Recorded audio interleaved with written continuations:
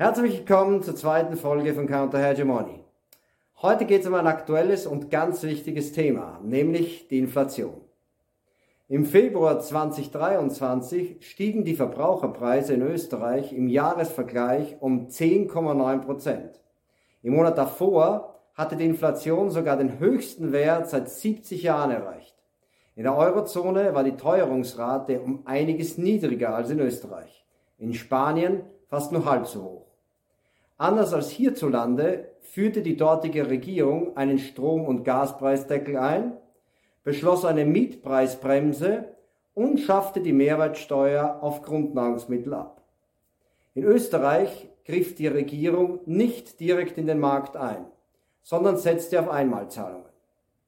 Laut WIFO und IAS haben die hohen Energiepreise die Inflation in Österreich im Vergleich zu anderen Ländern noch weiter angeheizt. So konnten die Konzerne im Energiesektor, aber auch in der Landwirtschaft oder auf dem Bau, wie das Momentum-Institut berichtet, Übergewinne einfahren. Das Institut Eco Austria hingegen verortet die Ursachen für die Inflation bei den staatlichen Wirtschaftshilfen aus der Corona-Zeit, der Dekarbonisierung und teureren Lieferketten. Zudem würden hohe Lohnabschlüsse Arbeitskosten und Dienstleistungen verteuern. Ähnlich argumentiert auch der neoliberale Think Tank Agenda Austria. Überhöhte Staatsausgaben würden in einer Angebotskrise die Nachfrage künstlich befeuern. Weit verbreitet ist auch die Meinung, dass eine zu lockere Geldpolitik die Preise steigen lässt. So fordert unter anderem der ehemalige Chef des Münchner IFO-Instituts, Hans-Werner Sinn, das Ende der Geldschwemme durch einen höheren Leitzins und den Stopp des Wertpapierankaufs durch die EZB bei Privatbanken. Für 2023 wird für Österreich eine Inflation von 6,5% und für die Eurozone von 5,3% erwartet. Da dieser Wert klar über dem Inflationsziel von 2% liegt, hat die EZB Mitte März den Leitzins erneut um 0,5% auf 3,5% erhöht. So viel zu den jüngsten Entwicklungen und der Ursachenforschung. Die Erklärungsversuche greifen jedoch bei näherer Betrachtung allesamt zu kurz und blenden entscheidende Faktoren aus. Die Vorstellung, dass die Notenbank direkt über die Geldmengenpolitik den Geldwert und somit die Inflationsrate steuern kann, ist weder theoretisch schlüssig noch empirisch zutreffend. Der größte Teil des Geldes, das sich im Umlauf befindet, wird nicht von Notenbanken geschaffen, sondern existiert als von privaten Geschäftsbanken per Mausklick geschaffenes Giral- bzw. Kreditgeld. Die aktuellen Inflationszahlen lassen sich mit dem oft zitierten billigen Geld der Notenbanken auch empirisch nicht erklären.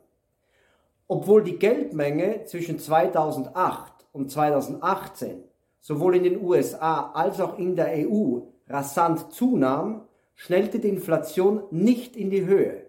Das genaue Gegenteil zeigte sich in den letzten beiden Jahren.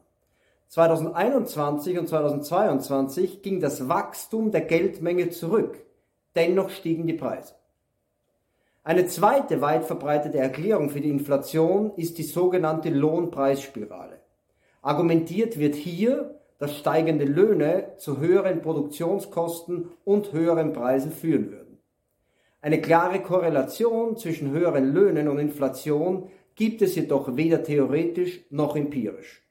Es stellt sich die Frage, ob die Unternehmen unter den Bedingungen der Konkurrenz die höheren Lohnkosten so einfach auf die Preise draufpacken können.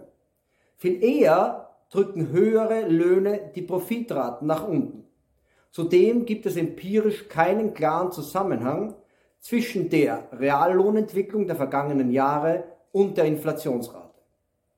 Nun stellt sich natürlich die Frage, welche Faktoren die Preise wirklich in die Höhe treiben. Erstens haben die durch die Covid-19-Pandemie verursachten Störungen der globalen Lieferketten zur Inflation beigetragen.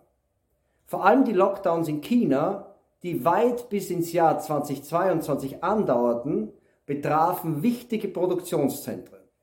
Dies hatte zur Folge, dass eine wachsende Nachfrage auf zurückgefahrene und unzureichende Produktionskapazitäten traf. vor allem bei Halbleitern, aber auch in der Automobilindustrie und im Baugewerbe. Zweitens sind die im Zusammenhang mit dem Ukraine-Krieg gestiegenen Energiekosten ein enormer Preistreiber. Bereits im Mai 2021 stiegen die Gaspreise in der EU deutlich an. Hauptgrund waren die von Russland gedrosselten Gaslieferungen im Zuge des Konflikts um die Nord Stream 2 Pipeline. Im Dezember 2021, also noch vor der Eskalation des Kriegs in der Ukraine, erreichte die Inflationsrate bereits 5,3%. Der Krieg, die Sanktionen und die Abkopplung der europäischen Energiemärkte von Russland ließen in Folge vor allem die Preise für Energie und Nahrungsmittel stark ansteigen. Die Handelsbilanz der Eurozone verschlechterte sich von einem strukturellen Überschuss zu einem erheblichen Defizit. 2022 fiel der Euro gegenüber dem Dollar um rund 20%. Da die meisten Rohstoffe in Dollar gehandelt werden, hat dies Importe in die Eurozone verteuert und die Preise mit nach oben getrieben. Die Corona-Lockdowns und der Ukraine-Krieg sind jedoch nicht die einzigen Ursachen für die Inflation. Ansonsten wären die aktuellen Teuerungen lediglich ein vorübergehendes Phänomen. Es spricht jedoch einiges dafür, dass dem nicht so ist. Genau darum wird es im nächsten Video gehen. Dort werde ich 2 weitere Faktoren analysieren, die für den Anstieg der Inflationsrate mitverantwortlich sind.